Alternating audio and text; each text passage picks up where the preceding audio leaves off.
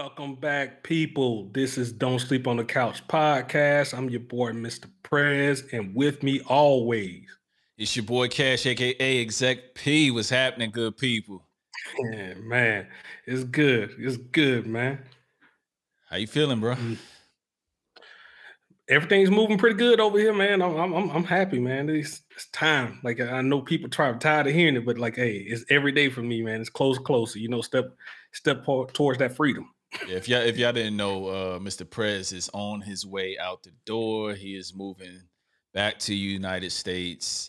He is retiring, so it's a momentous occasion in a couple weeks. So that's what we're talking about. As you can see, his little studio is emptying out one by one. It's nothing but white space. Nothing but white space. But I'm happy for you, man. Yep. So what we got on the agenda today? Well, before we get to that, Cash, we can't mess up, man. Hey, tell the new people who we are and what we about. You're right. This is Don't Sleep on the Couch podcast. It's a podcast about music, sports, and the culture, entertainment, books, you name it. We talk about it. If it's a topic that we could put our own spin on, you best believe Don't Sleep on the Couch podcast is going to give it to you. But that's pretty much it, man. That's pretty much it. We also have several different places you can catch us at. Twitter at DSC_podcast, Instagram DSC_podcast as well. On YouTube, Don't Sleep on the Couch podcast or Don't Sleep Network, either one. Hey, we everywhere. You never there. Like it. Hey, and then so run down what we're going to talk about on this episode, man. I know we got one special guest coming on, but before you get to the special guest, tell them what else we're going to talk about. Yeah, this is gonna be a real short episode, man. We're gonna definitely give our thoughts on Darkman X, rest in peace. Towards the tail end of last week's episode, we were hoping and praying that he would make it, but ultimately he did not, and God had a higher purpose for him, which he's always had. So definitely gonna touch on that. We've had some time to deal with it. We're still dealing with it, but we're gonna try our best to try to cover down on what we remember in regards to just DMX raising us and being part of our lives since we were teenagers. Also, we got a very special guest that I know he's probably going to touch on DMX as well. Mars Native. He has a new EP coming out. It's called I'll Be the Villain.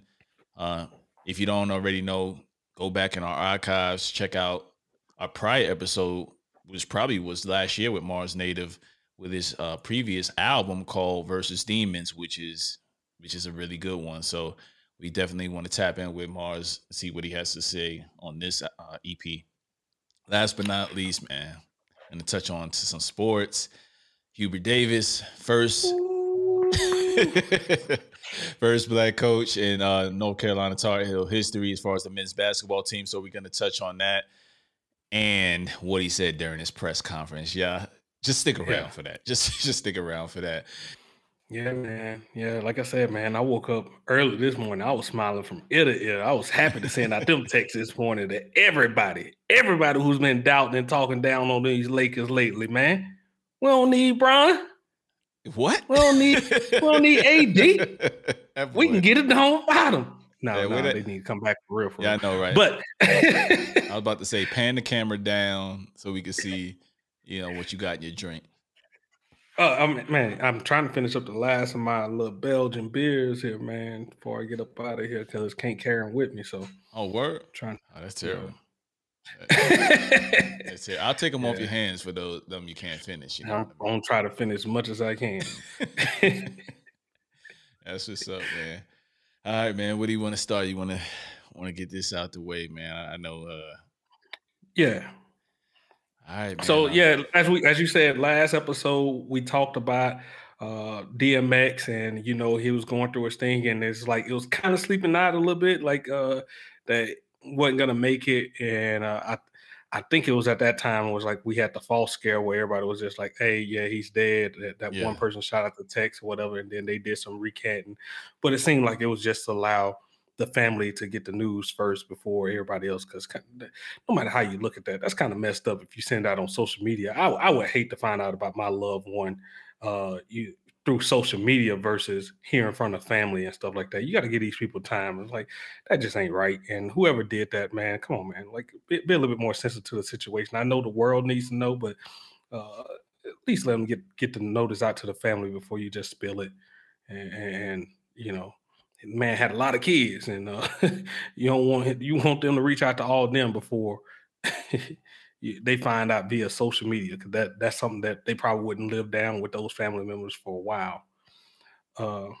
But getting on to what DMX was and what he meant to us, to me personally, I would say, man, as a teenager, like you said, I just remember that 98, yeah, 98 vividly, when those first two albums dropped.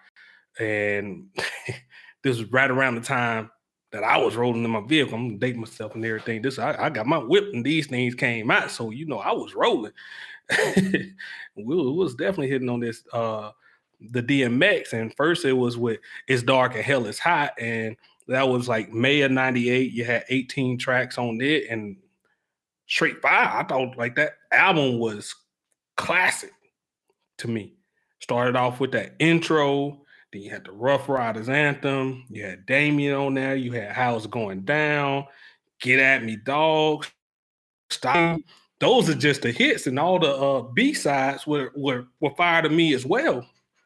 But those are the ones I know that everybody gonna know off the top of their head. Like, and for that album at the time, like that was hitting on all cylinders. And CD time ain't the music, it ain't the Spotify and all that, the iTunes era at that time. So when you went and brought a CD, you made sure you listened to that thing. So you knew that thing through and through. You probably knew more verses than you would like to admit, How about you on that?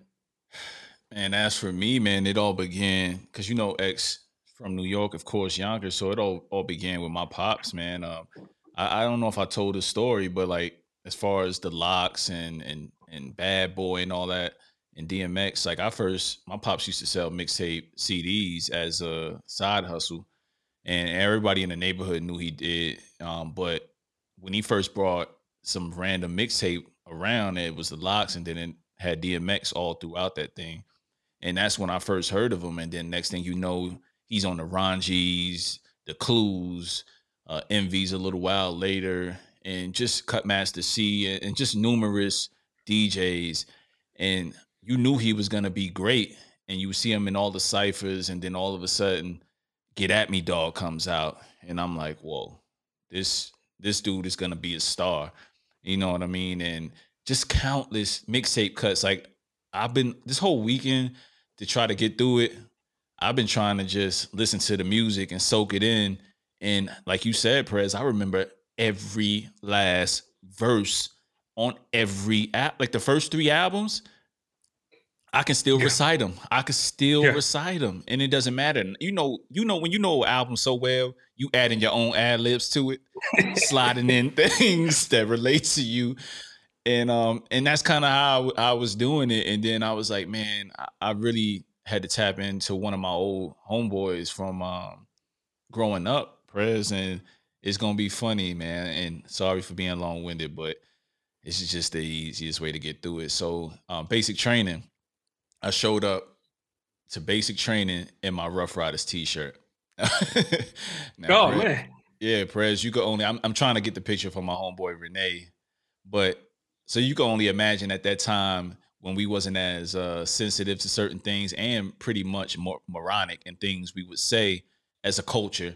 So you can only imagine what my basic training instructor said when I showed up with a Rough Rider t-shirt. You know what I mean? It was jokes for days, but I mean, I wore that t-shirt. He was the number one thug out there, huh? Exactly. You know what I'm saying? So, and this is in what, 01 when I went to basic training. So this is 3 years after X had came out, and X was on top of the world, movies, you name it. He was doing it. So, I mean, he was a childhood hero to me, man, as far as putting prayer in song. I wasn't even going to church like that, but just hearing that from a dude as real as that, being able to be that vulnerable, seeing him cry on stage, seeing him perform at Woodstock, it's just crazy. It's just crazy how much he touched. And that short run is probably arguably one of the best runs that any rapper has ever had in a 3 to 5 year span. I will say, like, I don't remember like it happening before him. It may have, but I don't remember it happening. Like how he dropped that same year, 6 months, basically like 6 to 7 months apart from each other, and you come out with another banger, like all surefire, and that was like flesh of my flesh, blood of my blood. But like, hey, I need to walk it back a little bit. One thing that I'm trying to say about DMX that set him apart, like when he burst on the scene, man. He had that rawness, he had the energy to go with it that was above all else. He had the vocal talent that would just set him apart from anything else. And his ad libs, the dog barking, all this other stuff, just Everything it created that whole unique style for him. You know what I mean? And it just cleared a lane that was just set just for him. You would hear certain songs at that point, you like, X need to get on that. You know what I mean? Like you got to hear X on that. Just the energy that he would bring. And I would have keened that to somebody like, I know that down south, that's how Mystical was for me. Just the energy that he brought to a track just changed up the whole mood of everything. And that's the same way it was with DMX. Yeah, and you got to realize this is right after, and I love this era. Like a lot of people shit on it, but this is right after the Shiny Suit era with Bad Boy and them, which I still love a lot of them songs from that era. You big time Mace, like yeah, big time Mace fan. So you can't tell me nothing wrong about that era. But before that era, it was the grimy shit. It was the Wu-Tang. It was EPMD and cats like that. Dog Pound, Death Row, like that was like right in that mix. And then for X to come back in the middle of all of the more lighthearted stuff being played was just like a dope thing. You know what I'm saying? And people really resonated with him because not only did he speak truth to words, but he also was relatable. Prez, he was relatable on all levels. We all felt like we was X. Whether you was going through the things that he was going through in his personal struggles or not, you could relate to somebody like that. Either you had a family member, a friend, a cousin, whatever. You could relate to his struggle and just be like, wow, he's being so damn vulnerable at this point. You know what I mean? And especially like where his struggles, like on like Damien. Everybody has that little like, do I do the right thing, wrong thing? That inner struggle, and just the way he played that out in song, man, and over multiple albums, just continued to play that story out, man, was just. I think that's like top of it for me. Just like that story on that Damien and stuff like that. Just how he done played that out, because it was on, like I said, it's dark and hell is hot. It was on there, the first little piece of it, and then I remember the second part. Like this was the first time I got introduced to Marilyn Manson. I don't know about you, but you remember like that was Damien part 2 on there, and it had like the snake, the rat, the cat in the yeah, that was Marilyn Manson. I was like, oh, how in the world? Like, who is this dude tying up with like this different side of rock? Even for that time, the more darker side of rock, and but that song with him fits perfectly. You know what I mean? And it's classic. Yeah. First 2 albums for sure, classic. I mean, 3. Man, but I have to give it to you. My favorite one is probably that flesh of my flesh, blood of my blood, man. It just had like, as far as like just play value, like just play all the way through. Bring your whole crew. Ain't no way we don't give a keep your the hardest. Coming from with Mary J. Blige, perfect track. It's All Good. The Omen feature Marilyn Manson. You got Slipping, No Love for Me, Blackout. Man, everything. You can name the whole album. Keep going. Keep going. I mean, they dope. I mean, I love that album too. But if I had to pick, it would be As Dark and Hell is Hot. And for the same reasons, intro fired, and you come in with all the other joints. I mean, he had a song for every single mood. He had come on, man. How's It Going Down? That's my shit, man. I'm a ladies' man at heart when I was younger. So, what I mean? I couldn't relate to what he was saying as an adult, but as you got older, that song aged like fine wine, man. It was raw. and to the point, you know what I'm saying? It was on some old player shit, very disrespectful, but it was where he was at at that point. And I love that shit. I loved ATF. Stop being greedy.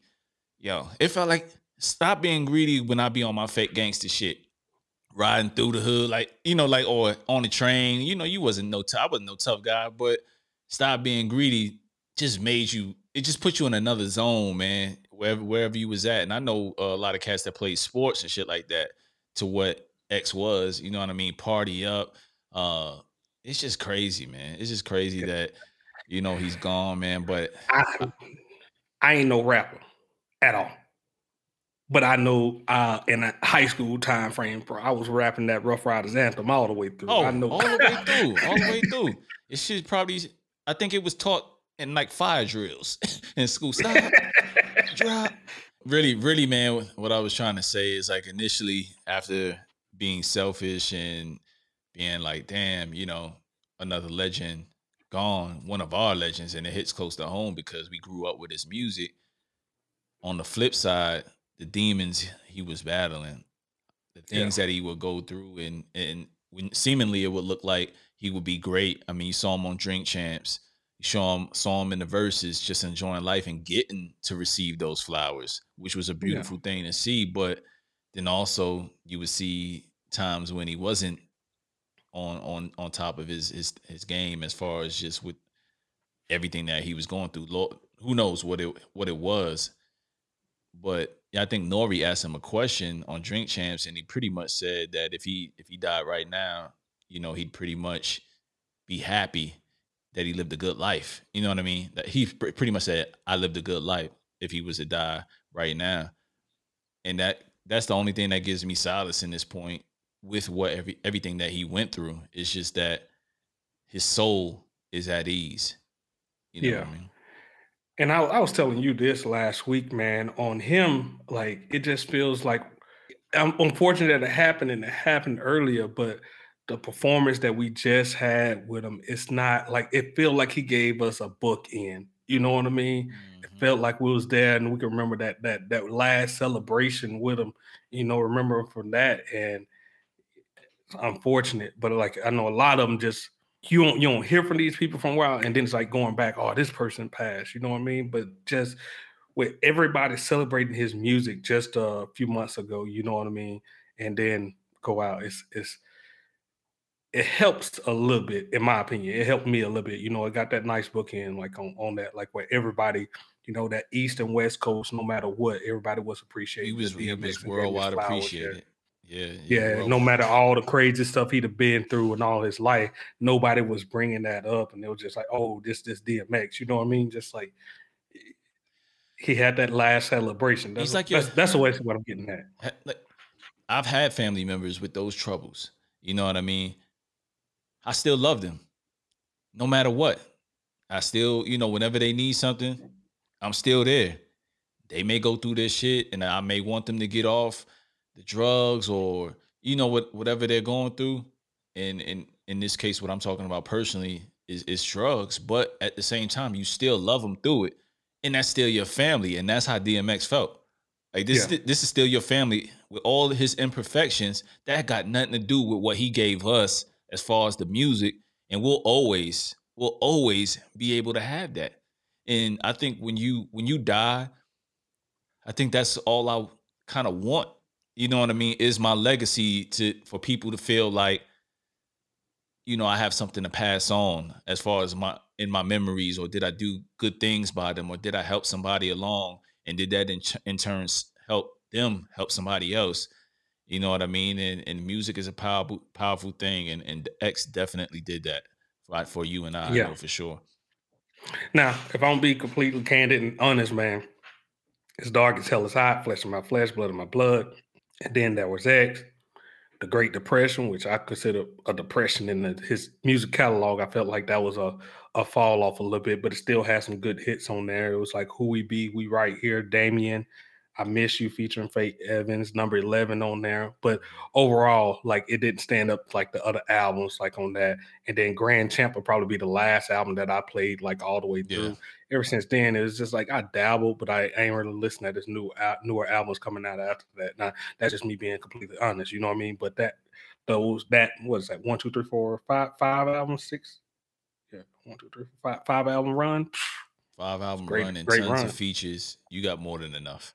Yeah. You got more than enough. So he gave us everything, man. So you got anything else, man? I know this is kind of tough to get through, bro. Yeah, man. So we spoke on the music, but the movies as well, like how he dabbled up in there and went and broke in that era, especially for like one of the classics, Belly. You know what I mean? Oh His part man, up the in that. most terrible acted movie if you ever go back and watch it now. But back then, man, wow, it was like wow, not X. It was just it was amazing. You know what I mean? Yeah, You had Method Man in there. You know what I'm saying? Like this was just like them at their worst in acting, but it was like the best thing ever. If you it was like in we real got to time. see all our rap stars on there, so that's all that really mattered. Nothing, You know what I and mean? then the way Hype Williams shot it, you know what I Yeah. mean? That just like the videos and stuff like that. This was just Which I extravagant don't think shit. maybe they're gonna give him credit for. I mean, I know a lot of people that steals that's that J.J. Abrams style that they steal right now with all the lighting and stuff. Now I'm going off on a tangent, but that's the Hype Williams. You know what I mean? Like he had all that going on, way he shot the camera and the lighting and stuff. Come out, go back and watch that movie, then go watch a J.J. Abrams movie and tell me he ain't steal that shit from him. But then you, like you said, like these was just like hood classics and just like the stuff that we like. The acting wasn't always top notch, but there was great movies. And I always thought like Cradle to the Grave and Romeo Must Die was in that category too with Jet Li. You know, just good action films and that you can sit back and watch. And the character that he played was perfect for those type of movies. I love watching those. So, yeah, Yeah, thank you for that. same here. Same here. I enjoyed the movies. I planned on pulling up one of them and just watching them with my kids and just like well, my oldest kid because he'd get it. You know what I mean? And just say like, hey man, this dude did it all, and it feels like he carried on where Pop left off in terms of being able to do both of those things seamlessly. He was so freaking talented to be able Mhm. to be that believable, hop into those blockbuster because at the time those were blockbuster movies. You know what I mean? Yeah. And to be able to do it seamlessly was just an amazing thing to see it. And then that's what made him iconic. You know what I'm saying? Because he got to do several movies in that short time period, talking about using your time purposefully. You know what I mean? It was just an amazing thing to see. Uh, like I said, man, I got so many Man, like memories. I think you said So it in many the perfect, memories. man. Iconic, man. He's up there. He's in the hip hop top echelon up in here. If you say anything different, I'm probably gonna smack the shit out of you. But But yeah, there's that and that I don't want to name. talk to you no His more. name comes up in top 10 regard. Wherever you plant him is where you plant him. He top 10 no matter what. I don't care who you are. You could be from Alaska all the way to China, all the way to Afghanistan. It's it's a fact.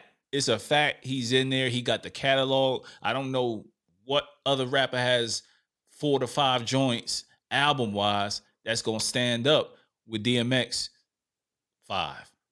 If you just put 5 and 5, I mean, the only person is, only 2 people you probably could say, or 3, Nas, Jay, maybe Scarface. You know what I'm saying? Hmm. The rest is debatable. Rest is Yep. debatable. So That had that many albums that we that saying had that like many, that yeah, had. that had that body of work the way you could be like, I gotta talk about these 5. Because Yeah. how many other rappers have 5 joints? It's not a lot. It's not a lot. So, like I was saying, man, yeah, I don't know if whoever's watching this and whatever, if you're having a tough time getting through this, my last words would probably be is just celebrate him, man, and just listen to the music, watch the movies, just rejoice in the fact that he's at peace. At peace. Knowing what you know about DMX, just rejoice in the fact that he's at peace, man. And that's the best way I'm gonna learn how to deal with it, man. It's kind of weird, not weird, but I always was one of those guys where I was like, you celebrities, these people, feel this way over celebrities and whatever the case may be.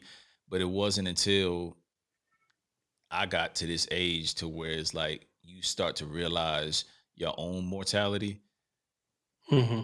and then you start to realize like, damn, this life is short, man. Life is short, and you gotta live every day like it's your last. And that's another thing with X, man. In rapper years, he lived he lived it up with all the stories you've heard over the years, from the backstage stuff to Irv Gotti to um like little stories they would tell Rough Riders camp and things like that. Like, that man lived a full life, and wherever he went, X was X. So And he was grimy. hey, hey. So many stories, man. Like, I know Yeah, exactly what you're talking about. yeah. Hey, but I do want to put it out there, man. I don't know who these people are and what it is, but like if you ever disrespecting like somebody like that in my presence, man, we ain't don't expect for a good time. You know what I mean? Because I done seen like the comments online and like he was this, he was that, and stuff like this. Obviously, people like that, y'all ain't really had nobody else around you that have went through some things you don't really understand. Like addiction is addiction, no matter if it's alcoholism, whatever. You know what I mean? Like you have your ups and downs, and like people gonna have their troubles. And if you out there quickly saying that, I feel like there's a lot of young cats that's saying it too, man. Just like you ain't lived life enough to know like everything's gonna take you up and down, and it's how you navigate through it. It's a little harder for some than it is for most, you know. Exactly. Well said, Prez. Well said. Like I said, man, once again, rest in peace to DMX, rest in power. You'll always be with us. Thank you for the music. Um, prayers to his family who have to continue to get through this and deal with the loss of a husband, a father, and a family member. Thank you for giving them to us for all these years, because he touched a lot of people. So hopefully you guys can breathe easy with that, knowing how many people who love him out here and feel like he's a family member as well. So one last time, man. Hold up. X. There we go. Yep. All right, man. What we got next? Man, let's go on to the your sports, your UNC guy. All right, yeah. So yeah, I don't know if you heard it, Cash, like, but well, we about to listen at it, man. This is like the UNC coach, during his press conference, with him being announced the coach and like the first one they having and stuff like this. And they asked a question that kind of went a totally different way. I can't even explain it correctly. Just let me hit play real quick on that and let everybody listen, and then we'll talk about it right after. It is significant, Steve. It's significant that I'm African American and I'm the head coach here. It's significant. I know that in terms of Division I head coaches all around the country, only 26% of the head coaches for Division I men's basketball are compromised by minorities, specifically African Americans. I know that it is significant that I'm the fourth African American head coach in any sport in the history of the University of North Carolina. I'm very proud to be African American, but I'm also very proud that my wife is white. And I'm very proud that my 3 beautiful, unbelievable kids are a combination of both of us. It is. Cash?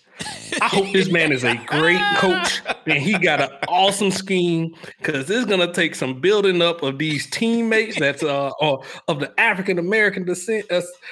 Like that's gonna take a while to build back that trust on that. Because if that wasn't the definition of don't be coming around here with that Black Lives Matter, all lives matter around here. Like that's what I take from the jump. Like, hold up. Yeah, ain't gonna be no kneeling. Everybody met around here.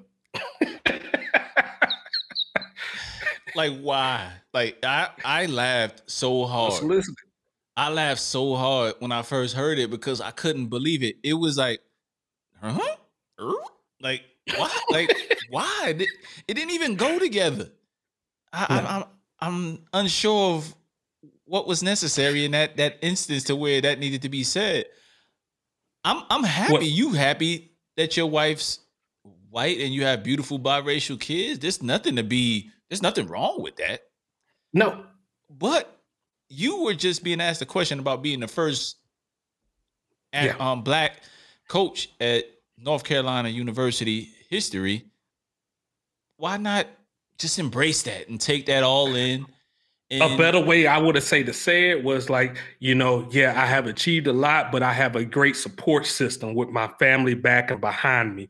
I think that was a proper way to say it instead of actually coming out saying it with the connotation that he had there. Because now anybody else who's looking to strive from that would look up to him as like, well, he just said the only way you can do it is if I go this route, I gotta have this by my side. I gotta have this type of. Am I wrong? I didn't see it. I didn't see it that way.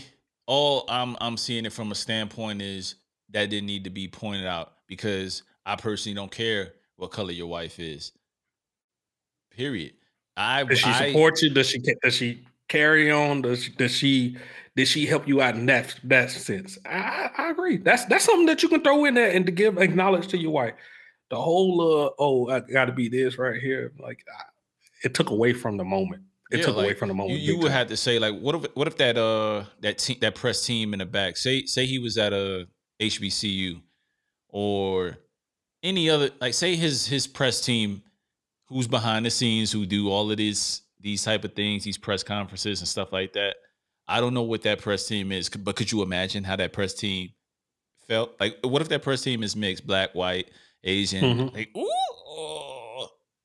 that's probably not a thing because you don't want to alienate nobody, and you wasn't alienating anybody to begin with because it's a fact, and it's a great thing that you were the first black head coach at the University of North Carolina. You know what basketball I mean? team, huh? Basketball team. So the fourth black coach at the university in Division I sports. Period. Just to be real specific. But what I'm saying is that's what people were there for, and you was already being asked that question. So my point is, why? Like, why did you have to do it?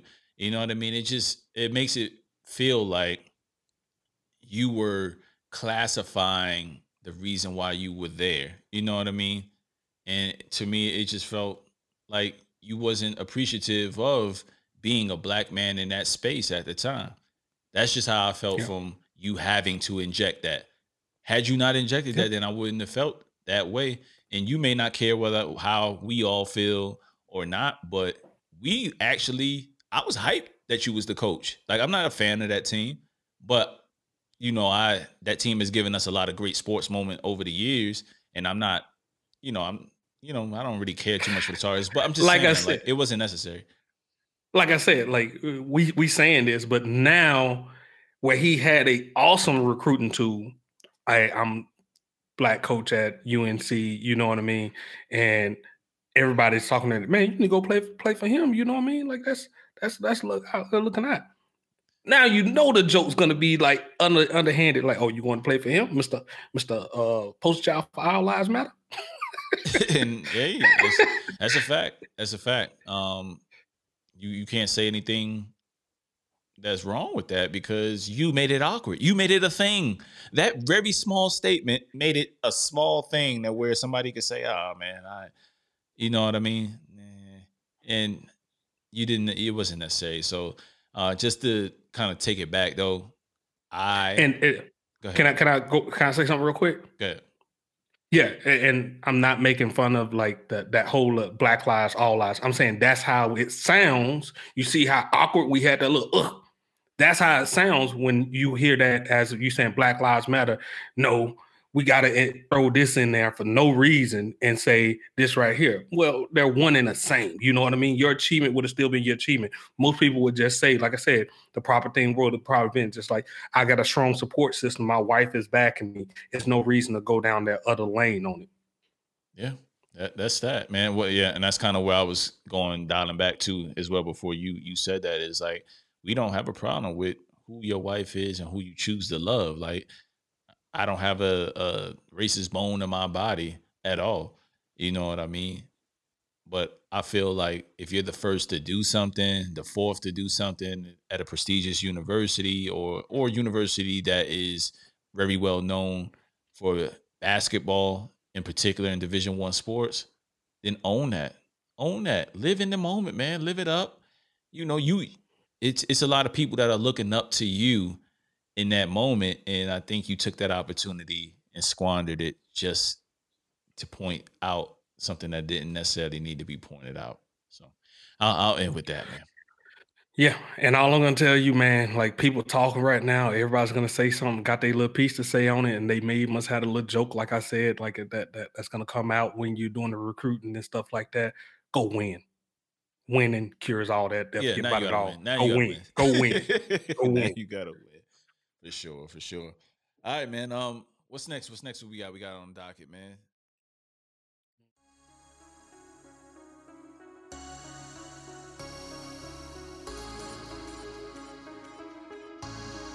Cash, you ready to do this? Let's go ahead and recognize our Patreon supporters. Give them a shout out. We got Tate. It's my boy Blue. We got Marty. Silent partner. Take that. We got Quay.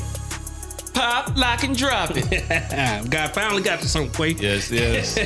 We got Errol Jackson. I'm sorry, Miss Jackson. Ooh. Yeah. We got Birdman. We got Ryan. Jack Ryan, that's my boy. I'll at you, man. We got Manuel over in Texas. More money. We got Jared. Lil J on the track. Yeah, we got Kaiser. Kaiser Kush shit. We smoked that. Can't say that. we got Tyrus. Oh, is that Oakland's own? That's Oakland's own. That's Oakland's own. Too short in the flesh. Yeah, we got Rodney. Oh, Rodney Jenkins? Yeah. I like it. And then we got Corey. Oh, man, the foundation. It's the man who even gave $1 before we even had Patreon set up. So shout out to you, brother. And then last but not least, we got a new member, man, Autry. That's my man. So we gonna call him Mr. Antisocial. He already know. So that's our listen names, man. Definitely want to keep shouting y'all out. Thank y'all for everything that y'all give. We almost up to the point where we're covering all our revolving fees. We got probably like another $10, $15, and we reaching there and we covering those revolving fees. Then everything else truly is going back into just for upgrades and looking to find something new to add to the pod. So.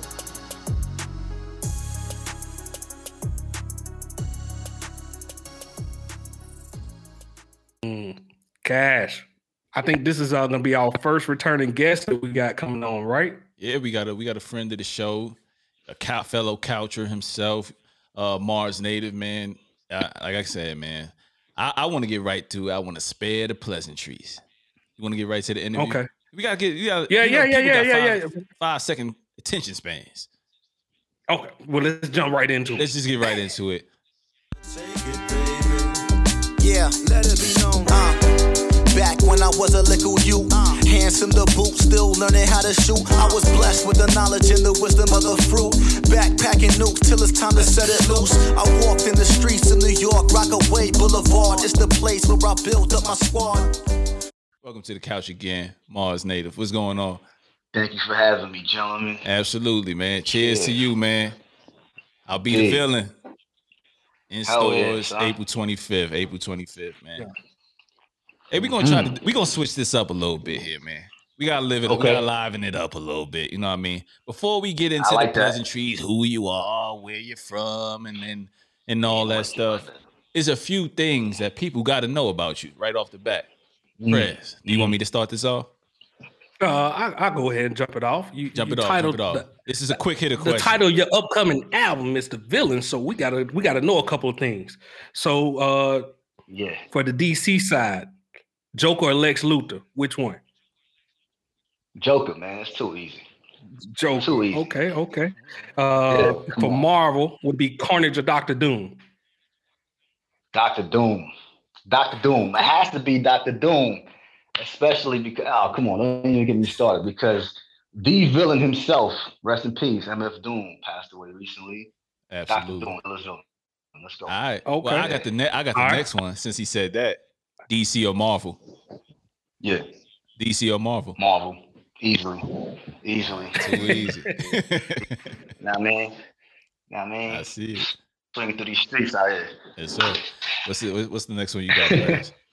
Okay. If, for the people who ain't into all that portion, for fighting game people, man, is Street Fighter. We'll go Street Fighter. Akuma or Bison? Akuma. Bison is ill, but Akuma, I don't know. Akuma's dope. We talking playability. We talking about overall character. Just overall, just like, I mean, the presence he bring. That's what I was getting at. Like he bring that presence and overall, that intimidation. Sure. Yeah, he just raw evil, man. Nigga, he like Satan, man.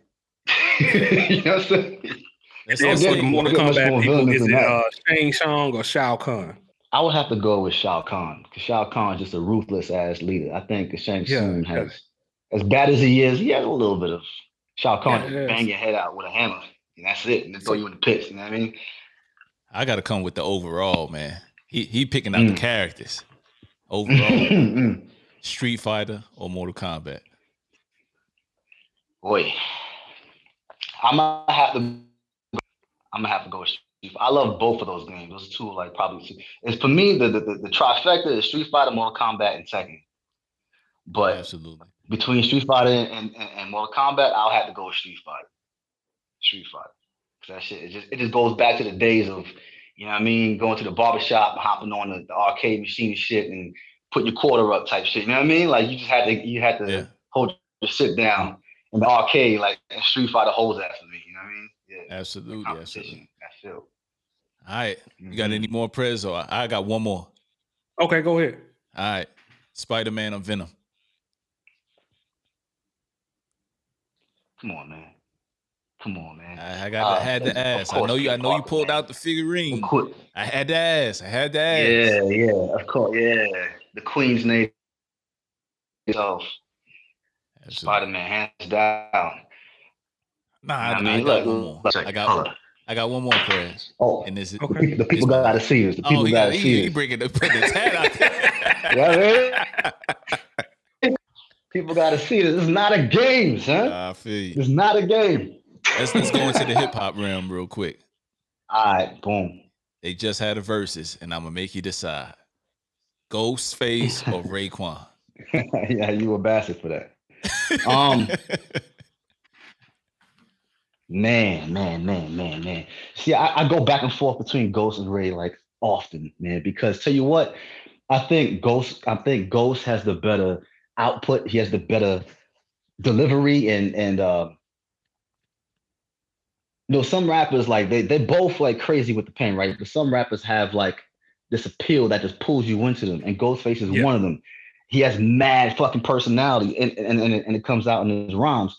So when he comes on, you know what I mean? Like you just get hyped when you hear Ghost, right? But then you hear Raekwon. Raekwon's like his tones don't move that much, but his fucking patterns and lyrics are ridiculous, and it's like, God damn, how did he write that shit? So when it comes to just raw lyrics, I would go with Raekwon. When it comes to overall rap, dude, when it comes to like lyrics and presentation and presence, I would go with Ghostface. If I had to pick one, I would go with Ghost, man. I would go with Ghost.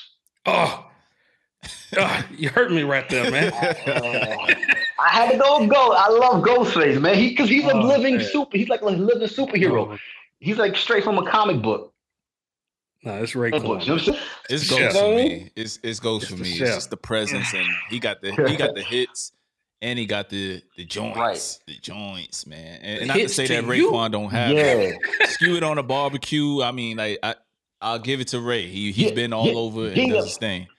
But I just say who I play more, I'll probably go to Ghostface stuff more so than Ray. No, it's definitely Raekwon. I would do with that. If I had to break it down, I'd definitely play Ghost stuff more than Ray stuff. All right, man. All right. But that's cool, man. But let's get to why we here. That was a nice little opening, man. Mm-hmm. All right. So Mars Native, man, this is your second time on the couch. We didn't get a chance to get you on video last time. Now we up and running, and we wanted to give you the proper platform for you to promote your stuff. So I appreciate it. Absolutely, man. So let's tell us a little bit about yourself, where you from, and how you got started in rap. All right, man. So yeah, I was born in the islands, man, from Dominica, from West Indies, Queens when I in my youth, when I was like 6 or 7, I think.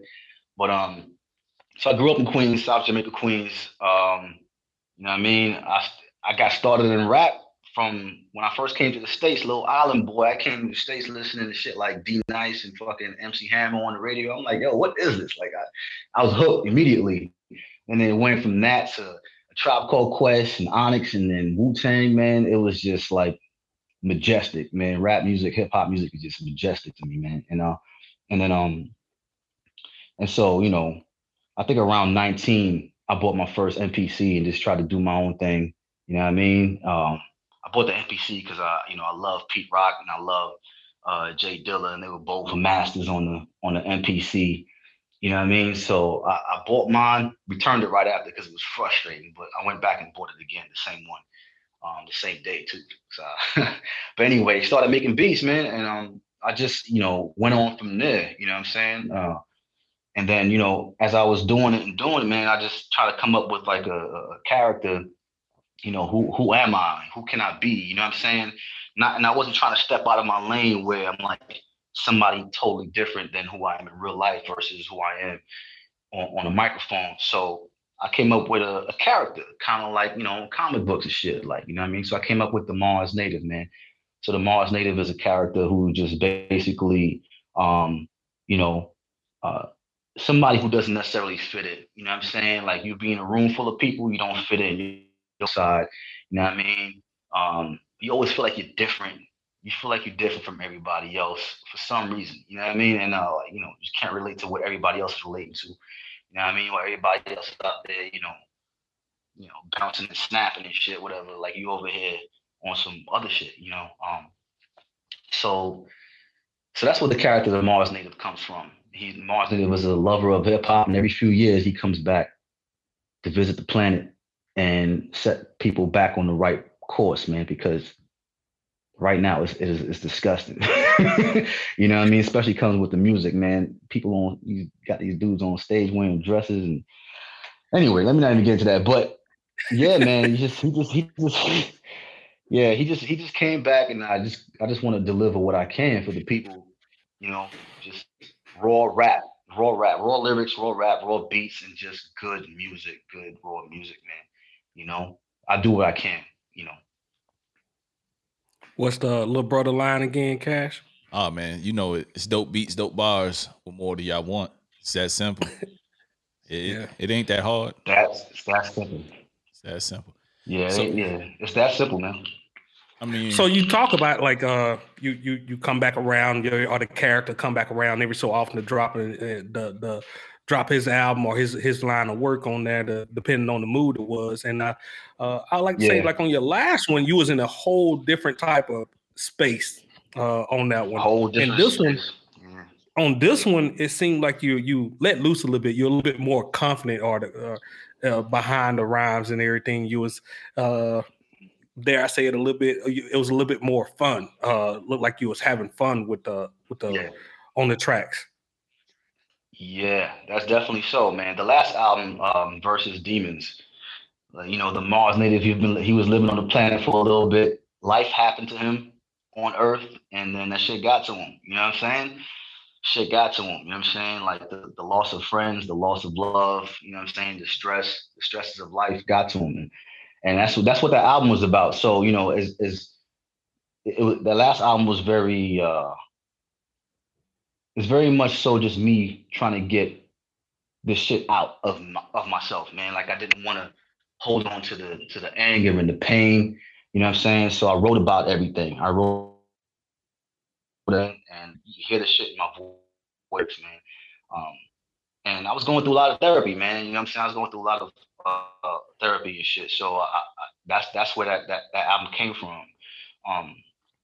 And the reason why the energy is different now is because the therapy worked. Writing that album worked. You know, it was a means of getting this energy out and putting it somewhere.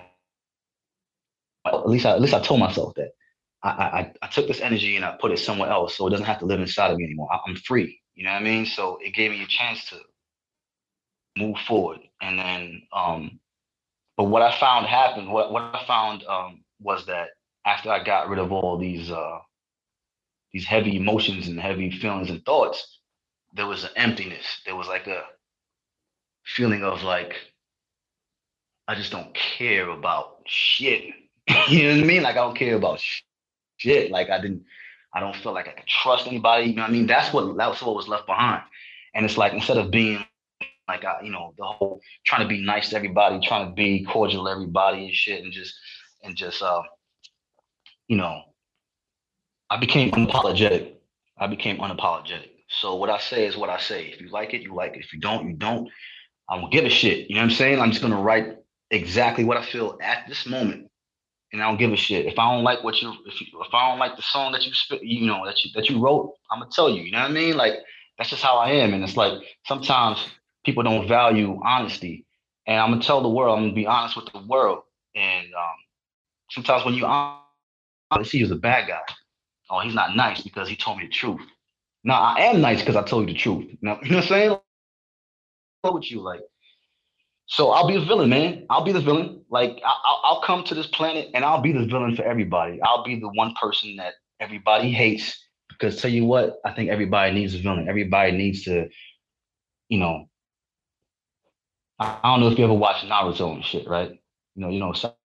He was the villain for a reason. You know what I'm saying? He was hated. He did what he had to do by the village. He was hated, but he did what he had to do for a good cause. And that's what I'm doing, man. Like, I'm just being honest. Cause to your point, though, you were talking about you wanted to liven it up a little bit, but you're very conscious of the fact that you are who you are. And I think that just kind of comes with age. Like, as you get older, you remember those old uncles and family members where they just say shit. It's because they get to a point in life where that's what trying to make no new friends around here. Yeah, exactly. That's what I get. That's what I get from this album, along with the theme, which I love your themed approach to your albums, and I'll get to that later. But with that said, We're Gonna Make It, the lead single, sounds nothing like a villain. It sounds nothing. I know. It sounds very like you're in a very happy space. In a very happy space, man. At that very moment, I was in a happy space. At that time I made the beat, and at the time I wrote that song, I was in a happy space. But if you listen to the lyrics, though, I'm also talking about what the Mars native came here to talk about, right? You know what I'm saying? The second verse, I'm talking about how cats are not paying respect to the people who paved the way for them and shit. You know what I mean? And these rappers are just acting all kinds of privilege, man. You know what I'm saying? And I address a few things on this still. So I'm still a little bit of villainous on that too. But I was in a good mood, man. That shit is bouncy and fun. So I figured, I beg to differ on that. Like, just like when we did the intro on that, when we was talking about like the characters and stuff like that. Joker, Chaos, Dr. Doom. Dr. Doom is still over a whole country, you know what I mean? And he may inspire hope in these people, but he on an agenda. That agenda is never changing. And that's where I feel like you're still on that. Like you still have your agenda, but hey, I could tell you some truth. I could still have some fun, But hey, when it get down to it, it is what it is, So when again, like exactly. It can still go that way. That's what I was saying. Like it still plays that exactly. role. Yeah, you know what I'm saying? We see these villains on camera, and we see them in the comic books. Every time we see them, they're always doing some evil villain shit. It's like, man, y'all motherfuckers can't be villains all the time. You know what I'm saying? Like, do y'all watch Netflix and chill? Like, there's something that you do that's not in the comic books. You know what I mean? And Dr. Doom can't be Dr. Doom all the goddamn time. Now, he gotta sit down and eat some popcorn or something and watch a movie eventually, right? Exactly. So, Mars, this is something I always wanted to ask you, man. Every one of your projects has a theme to it, and it doesn't seem like you waste words or mince words at all with every project. I'm going back House of M to Versus Demons, you know, up until now, I'll Be the Villain. Is that purposeful that you just enjoy making more themed albums versus just making something that can touch each and every person? Like, how do you go into the project? Is it just themed only, or it just depends on your mood that day? Man, that's a tough one because I just don't even. I don't think I go in there with a when I first write a song. I don't think I go in there with a title and theme. I don't start that way. You know what I'm saying? I have an overall theme, the Mars Native. You know what I'm saying? I have a character theme, and I stick with that. But then, usually when I start writing something, I just write what I'm feeling at that moment. You know what I'm saying? So a lot of my shit that you hear is personal. Like, it's personal shit that I'm dealing with. You know what I mean? So like, you can learn a lot about me just by listening to the albums. So a lot of that stuff just happens. The first album I actually focused on the theme with was Versus Demons, because it's all I could think about at the time. All I could think about was what my life was going through. I had no choice but to make that. Like, if I was gonna make music, I had no choice. Like, there was nothing else for me to write. I couldn't sit here and write about, I'm not gonna sit here and write about my car or some shit when I'm sitting there, you know, in a fucking psych hospital. You know what I'm saying? Like, I'm not. That's just what it is. You know what I mean? I'm gonna write about the shit that I'm dealing with right now, because when I write about it, I don't know if anybody's been through therapy and shit. You write about something and they tell you to write it and like throw it away or burn it, right? You know, for me, I write it, I record it, and then I sometimes I don't even listen to these songs. Like, I'll be real with you. Like, I put that shit out, and then that shit comes up on Spotify, and I'm like, damn, that's dope. Like, I ain't hear that shit in a minute. You know, so that's how that shit came along. But most of my songs, this particular theme comes from how I feel right now. Like I said, I feel like the world just needs what it needs, and me just being my heart is fucking empty, man. So it's like, you know, I'll be the villain because I don't give a shit. I don't give a shit right now. You know what I'm saying? So when I was writing, I wrote with a little bit of comedic energy. I wrote with a little bit of, you know, aggression. You know what I'm saying? Like, because I am a good guy, right? I'm a good dude. I'm a good person. I'm a very good man. You know what I'm saying? But when you hear me and I talk about shit, I talk about how if anybody threatens my friends, family, you will get it. You know what I'm saying? Like, there is no line. I'll do what's necessary. You know what I'm saying? I'll do what's necessary. I'll be the fucking villain, man. Like, I'll do it. You know what I'm saying? And I'm not trying to be no thug or nothing. I'm not a thug, but I'm just a fucking man. Like, I will do what I need to do. You know what I'm saying? But catch me on a regular day, I'll be out there walking my dog, waving at you like, hey, you know, good morning. I'm a good guy until I'm not. So you say I don't know if you see like your titles or your albums kind of like play into these themes and the way you went. They kind of progress. I don't know if you noticed that. Like House of M is where they created their own world. So you created your own world Versus Demons, not really liking what you created, and then turning out saying, "I just be the villain." Then I destroy it all. I recreate it again. I never noticed that. I never noticed that. But you know that kind of goes hand in hand with who we are as people, though, right? Yeah. You know, everybody has their own journey, and it seems as though my journey can be mapped out in my music and in my albums. That's a good point. I never thought about that, Perez. Yeah, you never. But your creativity was probably just now. taking Here down it the path is. anyway. Just run with that now. Yeah, but yeah, man. Like, so with life, everybody goes through their journeys. You go through your ups and downs. My ups and downs just happen to be captured. You know, it's captured and it's out there forever now. So, I think that's what. Yeah, I don't even know what the next album's gonna be. You know, but I'm already making beats because that's what I do every day, almost. You know, so. Do you allow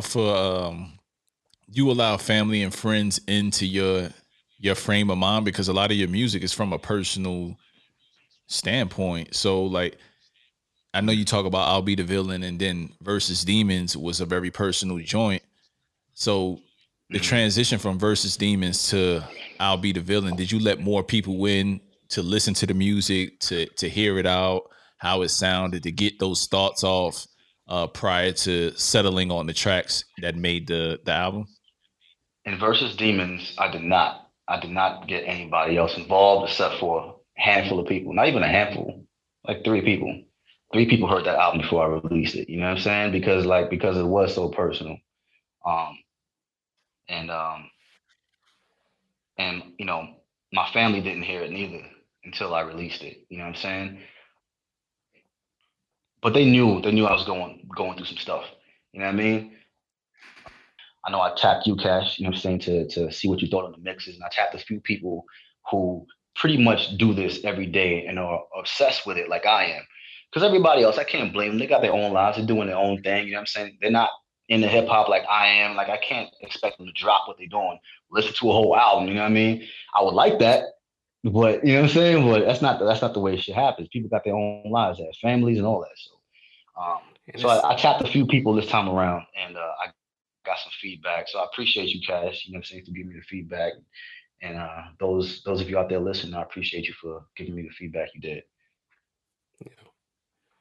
Because it seems like the older we get, the less and less people do actually have time for to listen to these things. They be like getting hyped about stuff that came out like 6 months ago. Like, bro, like where the hell you been?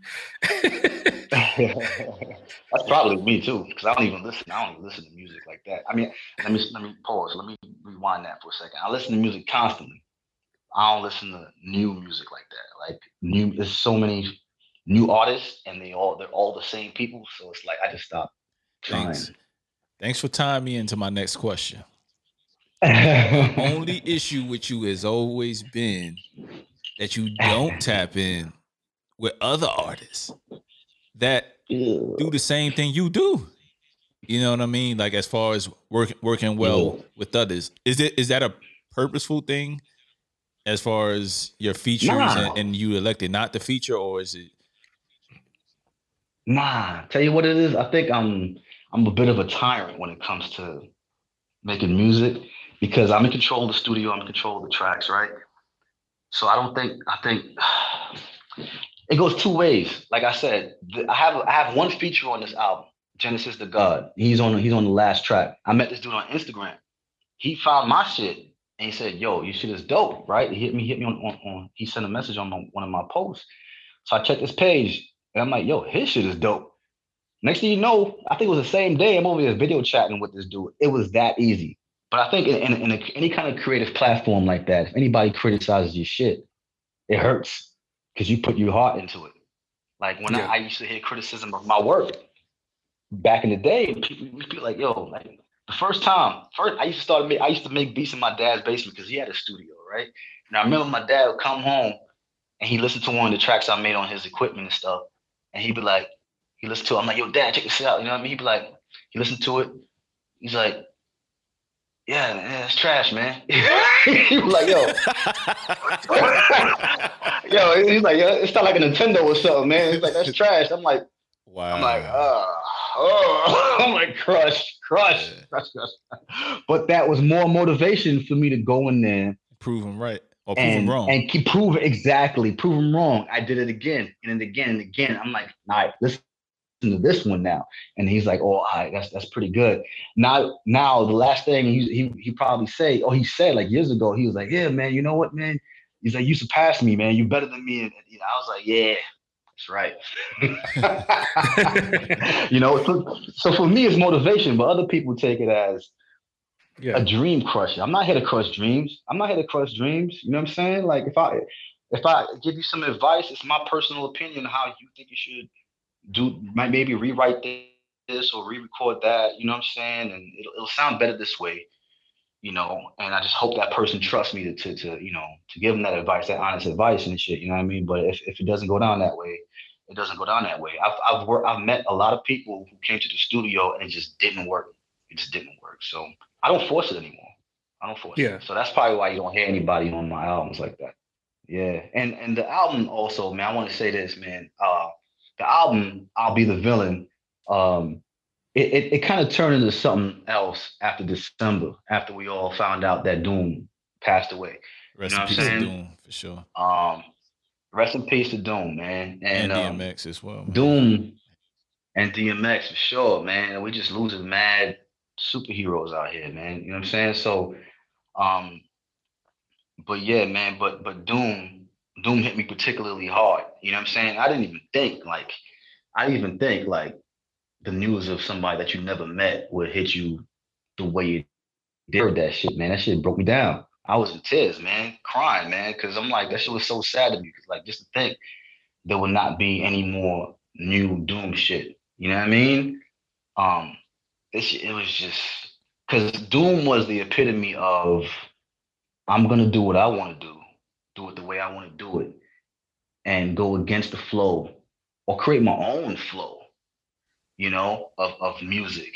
And like, I don't know how brave you got to be to do that and be successful at it. You know what I'm saying? So that dude had the right formula, man. Like he was a genius. He was a genius. You know what I'm saying? I can relate. I can relate. We felt the same way about X in our Oakman segment. We kind of spoke on X and what he meant for the city, man. I mean, yeah, man. Like when he came with, I was telling Prez with the Ron G's, the DJ Clues, and before everybody else in the world heard him, we heard that Dark Man X shit, and it was like, who is this dude barking?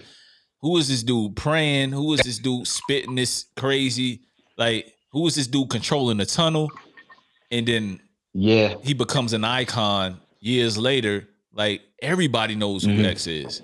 You know what I mean? And he was unapologetically himself the entire time and had his troubles with depression, had his troubles with addiction, and still was able to shine his light on the world through music, first and foremost. And then he got into acting. But it hit me hard. And I never thought, like you said, man, I never thought that these guys, these rap superheroes, these rap icons would ever break me down and feel like where I would shed a tear over a man I never met. So I definitely can relate. Definitely can relate. Yeah. Hell yeah. So the whole yeah, man. DMX was larger than life, man. I remember when Stop Drop came out. You know what I'm saying? That was it, man. Like everywhere, every block, every radio, it was just nuts, man. You know what I mean? Those drums, that snare. Oh, disgusting. You know what I mean? Yeah, just the energy he brought. And like you said, the man had like 4, 5, 6 different sides. He had multiple sides to him when it came to the music. And you can tell he was not pretending to be something that he wasn't, man. He was just giving you what he was. All the faults, all the failures, all the successes, you know what I mean? And the prayers and the hopes and the dreams, all that stuff. You got all that stuff. You go from one track, he's talking about robbing somebody, getting revenge, boom, boom, boom. You know what I mean? Or he tell you the story like it's you know what I mean? like just, you know, and then the next guy be like, God, dear God, you know what I mean? Next thing you know, he's praying. You know what I'm saying? And then it's like, man, yo, it's like it goes. His albums, his shit's all over the place, man. You know what I'm saying? But I love it. People love that because it's real. Because none of us are good. We all over the place. None of us are that's bad why I all was the like, time. it's chaotic, but it's in sync in the same type of way. You know what I mean? Chaos, like it's Prez, beautiful chaos. Yeah. Absolutely, man. Hell yeah. Organized chaos, man. Yeah, straight up. Yeah. But with Doom, like the album I'll Be the Villain, like I said, man, that changed because that changed the I re-recorded one track, you know what I'm saying? Just an homage to Doom. And you know what I'm saying? It's more like a skit. There's only one verse, it's a very short verse. What's the name of that track? You know, for everybody. It's called I'll Be the Villain. Yeah. So check out the track I'll Be the Villain. And it's like it has like a very mournful sorrow tone, but then the beat drops and it's just the beat is just villainous, you know what I'm saying? And it's just like an ode to Doom because he always had those fucking sometimes he has some weird ass cartoon, you know what I'm saying, Saturday morning cartoon beats, but then he has like some really like fucking Archangel beats, you know what I mean? Some shit out of hell, you know what I mean? Like it's some really crazy beats. So that I wanted to tap into that villainous feel with that track, you know what I'm saying? And I think I did him justice with that, man. Yeah. So Mars, like the tracks that really stood out to me was the Minor Adjustment. Just had a grimy type feel with it. The We're Gonna Make It, which you released as your single. I guess you was telling the story about how it got released or how you chose it as your release. You want to tell that story about that? But oh yeah, I got that same type of vibe when I heard it the first time. Okay, bet. Yeah. I was I took my laptop out and I was doing some final mixes of the track. And I was out in public and a friend from the neighborhood, they heard the track, and she was off the jump. She was just like taken off guard, you know what I mean? Like she just really liked the track, and then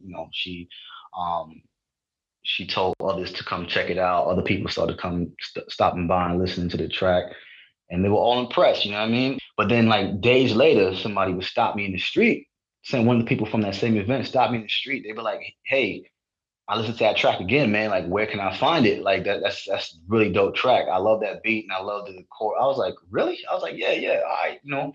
And so I was like, you know what? If somebody takes their time out to bring the shit up when they see me days later, and because it was so curious, it's the most upbeat track on the album, but it's still hard. I gotta ask, I already know, but I just want the people to know the talent that you possess. Do you have any other producers, engineers, or anybody that worked on the album? Yeah, nah. So on drums, we got the Mars Native. On keys, we got the Mars Native. On guitar, we got the Honorable Mars Native. You know what I mean? On vocals, we have... Yeah, he got everything in there, y'all. Like, the Mars Native. The man's talented. Yeah. So like I said, on vocals, it's me. The writing is me. The mixing is me. The mastering is me. The publishing is me. Yeah. So yeah. I mean, I'm a one-man fucking band, one-man team. Man. You know. Not saying I don't want to work with others, but that's just what it is. But as you was talking about, you did work with one other person, Genesis the God, and like that song Almighty, the last song on the EP that you had on there. I really dug that too, because it's rare that you go outside and work with somebody. So when I actually heard it, it was, you know, I was like, he got caught you off guard, and I was like, man, this sounds good too. So yeah. He went there on that verse too. I was like, towards the end, I was like, he did. Talking real crazy, but I like the fact that he stayed in character and in tune with what the song is about. But before we let you go, Mars, man, just let everybody know, you know, where they can find you in regards to your social media handles and where your music is, and any last words you want to leave for the people. Yeah, man. If you want to find me, it's The Mars Native, right? So look up The Mars Native anywhere, man. You can find me on YouTube, iTunes, Spotify, Tidal, Amazon, anywhere there's streaming music, anywhere you can purchase digital music, I'm there. I have a clothing store on Teesprings. You look up Teesprings, look up Planet Mars. You can find merchandise. You know, I got shirts, I got freaking mouse pads, I got mugs, water bottles.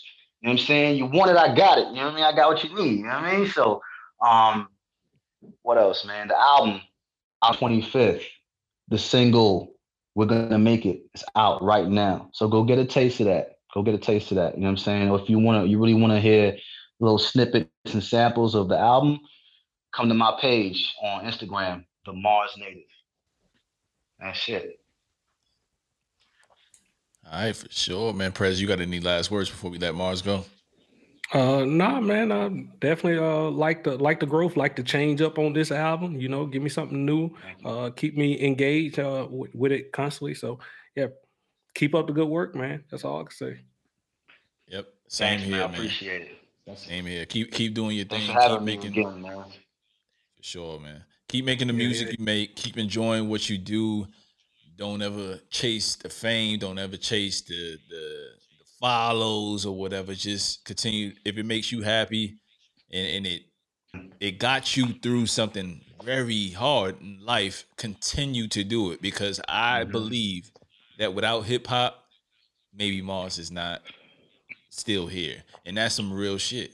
Like, you wrote your way through a real life event. And I think that's not to be understated, man. So I love the music, man. We're going to continue to work together. Anytime you have a project that's dropping, the couch is always welcome for you to come sit down and discuss it, brother.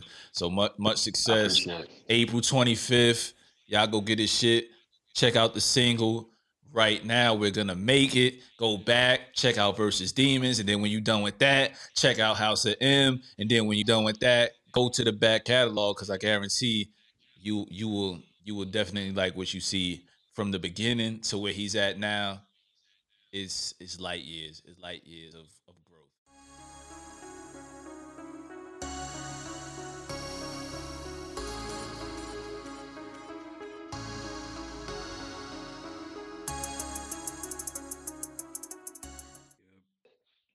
Yeah, he'll watch the Marvel shit. Well, okay. So for the Marvel stuff, I watch it just because, I'd have read it all, so you want to see how it's adapted. But the main little part is just like, man, we got sons, man. My son be on it like first thing in the morning. Like, hey, we watching this tonight? Like, yeah, man, we got you. I be caught up with those, man. He be having me on it. Like, we had to. The whole reason I mentioned King Kong versus Godzilla, I didn't really care for. I wouldn't have just jumped out to watch it. You know what I mean? But he was like 2 weeks ago, hey, that King Kong Godzilla come out. I was like, all right, man, sure, I'll be right there with you. All right, man. Cash, I think we're gonna do something a little bit different this time, man. Yeah, for sure. Let's actually talk about a TV show. I don't know why you don't ever bring up TV shows on this thing, man. But since we got Mars on here, we talking about it, and I think we 3 episodes in now on Falcon and Winter Soldier. 4 episodes in now on Falcon and Winter Soldier. Oh yeah, 4th one, yeah. And it's been an experience. I did not think that Disney was going to tackle on some of the topics and angles that they're going in on. It's real life superhero. What's your thoughts on it so far? And then we'll hear Mars' thoughts on it as well. All right, man. So, we're gonna spoil things though. I'm just get that out alert. There. Like, so, yeah. Spoiler alert. Like, hey, if you don't want to know nothing about it, don't listen to this, because I'm not gonna censor myself at all. All right. So before I begin, I'm not a comic nerd. I wish I was, but I'm not. I watch the movies. I watch the TV shows. Whatever I say that's off base here for anybody listening, please forgive me. I'll leave with that. You know they out there waiting. Yeah, they out there waiting for you to say something wrong. But I'm here for the entertainment factor. But yeah, what I think so far, man, like you said, man, I didn't think Disney was gonna tackle a lot of these social issues in particular. Of course, we all know Falcon gave up being Captain America, but I didn't think that they were gonna go right to giving it to somebody else that quickly. You know what I mean? So, and he still felt a certain type of way behind it, even though he didn't want to take the shield and be Captain America. So from the jump, you already seen just society at play. But I would have moved all the way towards the 4th episode. All right. I definitely didn't see this dude losing all control. But the more and more I think about it, and I mean the new Captain America, the more and more I think about it, is with everything that's injected into him, there was bound to be a side effect from one of these soldiers that they put out there, and his anger definitely was one of those things. But I'm not sure how they're gonna come back from this and how he's even gonna be in the show moving forward. Son, the super soldier serum, right? It makes you more of what you already are, right? That's why Steve Rogers is Steve Rogers and always will be. This dude came out, when he first came out with the shield, they made the public announcement and whatnot. He came out with the shield. It was written all over his face. That dude was an asshole, man.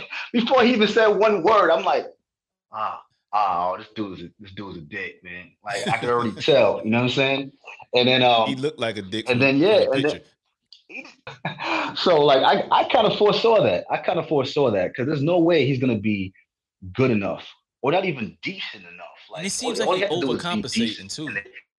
Yeah, they're gonna dig into his past probably. They're gonna go, they talk about how many medals he got for the things he did. I bet you one episode they're gonna really dig into his past. They're gonna show you what he did, and it's probably not gonna be nothing nice. You know what I'm saying? So we'll see, man. This character, I think I saw this coming, but I didn't know they were gonna do it like that. I didn't know they were gonna do it like that. Like I didn't expect that. I didn't expect to see it like that. You know what I mean? I was raw. So I'll catch up with y'all on that last episode, but I want to throw in the other episode that was in between that where they had the Black Captain America on there and where they had been practicing with this super soldier serum before it, a la like in real life, the Tuskegee experiments. Let's try it on these people before we actually put it in production and try it on or the one we were going to parade out in front of everybody else and kind of shun it to the side, and it's like hidden completely from the record books that he must exist in that form as a super soldier or whatever, right? To the fact where Captain America and his right-hand man didn't even know about it. Like that's crazy to me. But now catching up to this right here, to the fourth episode, I'm loving how Marvel, Disney, how they show that everybody's redeemable, but everybody's also corruptible. Like there is no safe image on it. You know what I mean? Like you got Winter Soldier, who's an ex-villain, who's now you're cheering for as a superhero. They done brought back Zemo, who, he killed the first T'Challa.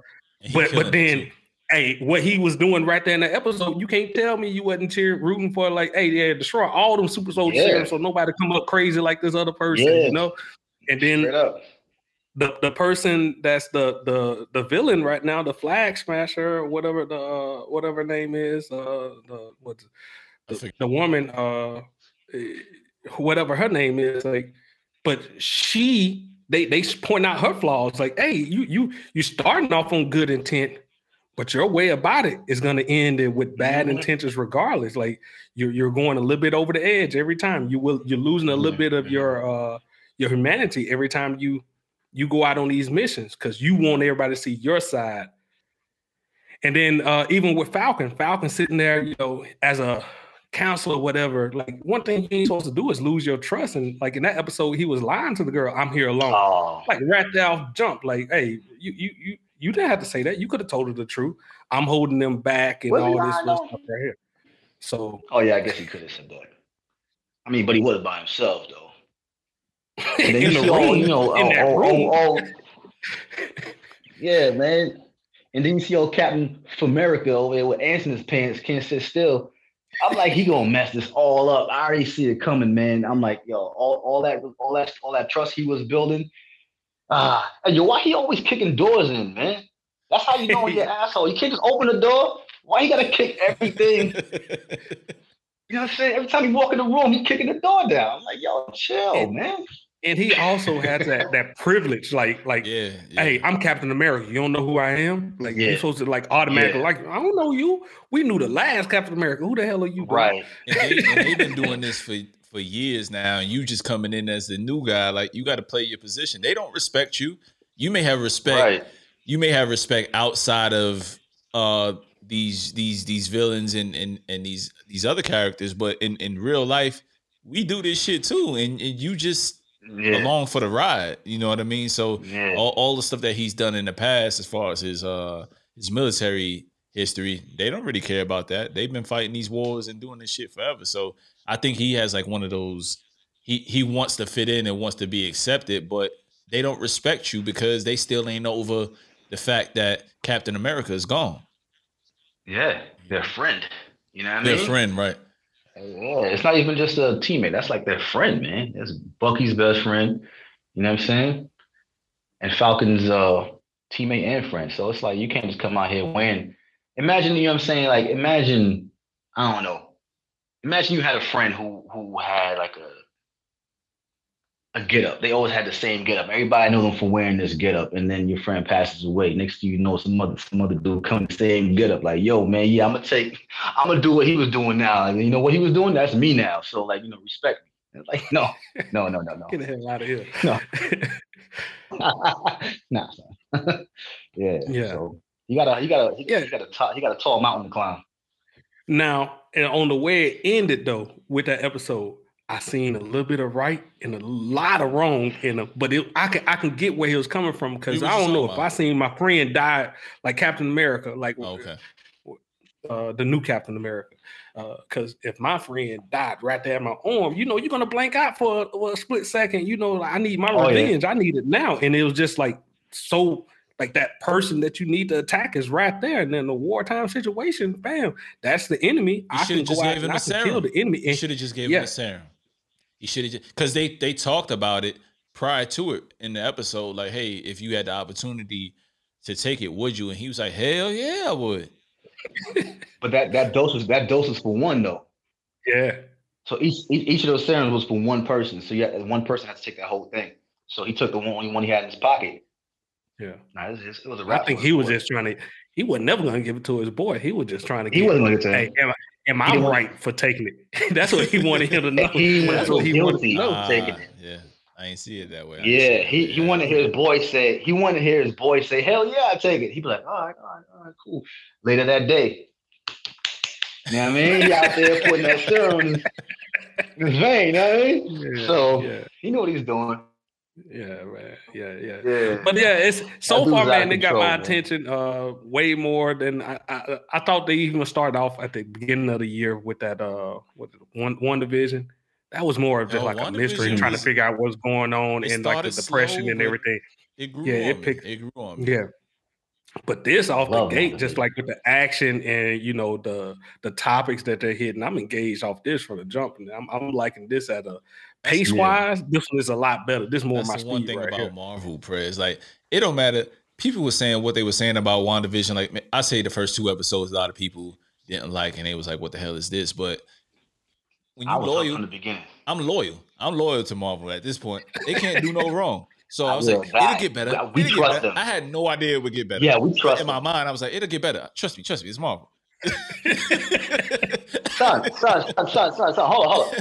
WandaVision, the fact that WandaVision, the first episode was on some 1940s, 1950s black and white screen, already had my mind going like, what are they up to?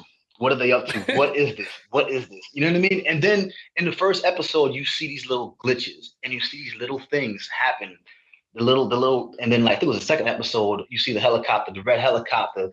Son, yo, who wasn't hooked already? I was hooked on that. So I think people think when they go watch a Marvel movie, they expect to see just straight off action and like adventure, right? But that, like we were talking about this before, we're talking about DC versus Marvel. In DC, when you have a superhero, the main version of that superhero is who he is in his outfit. Nobody cares about Clark Kent. Nobody cares about Bruce Wayne. Put the goddamn uniform on and go kick somebody's ass. That's all I want to see, right? But in Marvel, it's about the person. It's about the struggles of the person. So when WandaVision comes on, I care about Wanda. I care about Vision. Marvel, this is Marvel. So if you're watching the show and you're expecting to see some, episode 1, she out here using her witch powers and doing all kinds of crazy stuff, you came to the wrong party. You know what I'm saying? Like, you have to expect to learn to grow with these characters. So it started off like from the bottom and just went straight up. And that's how they did all their movies too.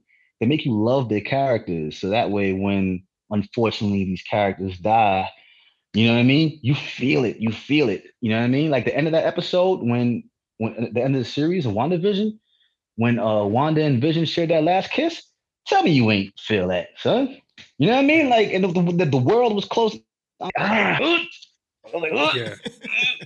And they got a way of doing it. Even the way Marvel, even the way Disney introduced these, like if you think all the way back to like the first movie, the Iron Man movie, he was Tony Stark all the way through. It wasn't to the end. He was like, I'm Iron Man. Like, oh shit. Like with the whole movie, you'd have known the person. You care about Tony Stark more than you care about the Iron Man. And I think that's true to like every one of the characters, even to the WandaVision. That's Scarlet Witch's name, but she didn't get that name until what 2 movies in, and it's a third in the whole series type of deal. Yeah, you finally get her alter ego or her superhero form. So I got to go back and watch shit all over again now. Good, man. Yeah, I don't know how many times. But, what do y'all think about like the way they've been releasing it? Then though, like the weekly, are y'all comfortable? Are y'all okay with the weekly release versus like the Netflix drops that we had got so accustomed to? I'm okay with it. I'm okay with it for the simple fact that once it's there, it's gonna be there. Once that 8 to 10 week episode run, I mean, I'm still gonna have it. So it's for me, I really don't mind it. I just feel like it engaged the conversation a little bit more. It makes these shows last. I mean, like. Think about Game of Thrones. That's what made Game of Thrones, The Wire, all these like that's what made those series good. Like the constant like chatter, what could happen, what's gonna happen. Oh man, no, you see this exciting thing, and you're talking about it. Everybody ain't got to be watch it. Look at what we doing now. Yeah. Yep. You know what I'm saying? Exactly. Like, but I feel like a whole series, and then if it's over, it's over. That's it. You know, you don't get that traction for 2-3 months straight on every single episode, but your series have to be worth a damn for you to pull that off now in this Netflix and Amazon era. Yeah. They know what they're doing. Disney know what they're doing. In a world where everything is released all at once, Disney, I think number one, I think they're doing this because Disney's library isn't as big as the other platforms, right? I think that's number one. So they want to keep people engaged. They want to keep you there as long as you can, paying that membership and whatnot, which is smart. And while they also work on building other shows for their platform, but I think they're also doing it because everybody else is doing the other thing, where they give you all the episodes at once. So that's it. Like when a show comes out, I'm used to just pressing play and stuff in my face for like 5-6 episodes, you know, and then I go to sleep. You know what I mean? So it's like, and then in 2 days, like the whole series is done. All that. You know what I'm saying? But what happens with that is like when we talk about it, we talk about the series as a whole, but we don't talk about episodes. We talk about episodes, but we talk about the series as a whole, and then that's it. But now we're talking about episode after episode. We probably gonna have this conversation again. Yeah, and that's how it is for me too. Like just like when if Cash went out and watched something that was new on Netflix, and I said I was going to get to it, but a month went by. I probably going to get to it to probably about 8 months later after that now at this point. But if it was a weekly thing, I feel like I would just like, bam, catch up on it real quick. But I'm okay with the conversation to be gone because it's out of his mind too after it's done. Because I've moved on. But I think what Marvel doing is smart because it's more of the quality over the quantity. You know what I mean? Every single episode of this Winter Soldier or Falcon and the Winter Soldier has been something we have talked about offline. It's like there's not too many shows that we talk about nowadays offline besides the one I want you to watch, which we're not going to mention because you haven't watched Snowfall. I'm catching up. Yeah. Snowfall is a dope show as well. Snowfall is dope, man. I think that's the way to do it, man. When the show is that good, releasing it one by one and getting everybody to talk about it is the way to go about it when you know you got that good shit. But everybody can't do that. You know what I mean? So. All right, then. I think, like you said, Mars, I think we'll be probably back on here to talk about this again after we can watch another couple of episodes or something like that. We'll definitely reach out to you and probably have you back on since you started the conversation. Might as well finish it with us. Oh, yeah. So, appreciate you for being on the couch with us once again. Thank you for the interview. Thank you for staying for the extra little portion here. Cash? That's all I got, man. I ain't got nothing special. Man. But yeah, back to you, Cash. Back to you, Cash. Yeah, I know he just threw it. He just tossed it back. I'm sitting here. He uses the outro guy. But yeah, man, thanks for sticking around, man. I think that's about it, man. That's the end of the show. Yeah. Bet. All right, man. Yep, DSC Cool. out. All right.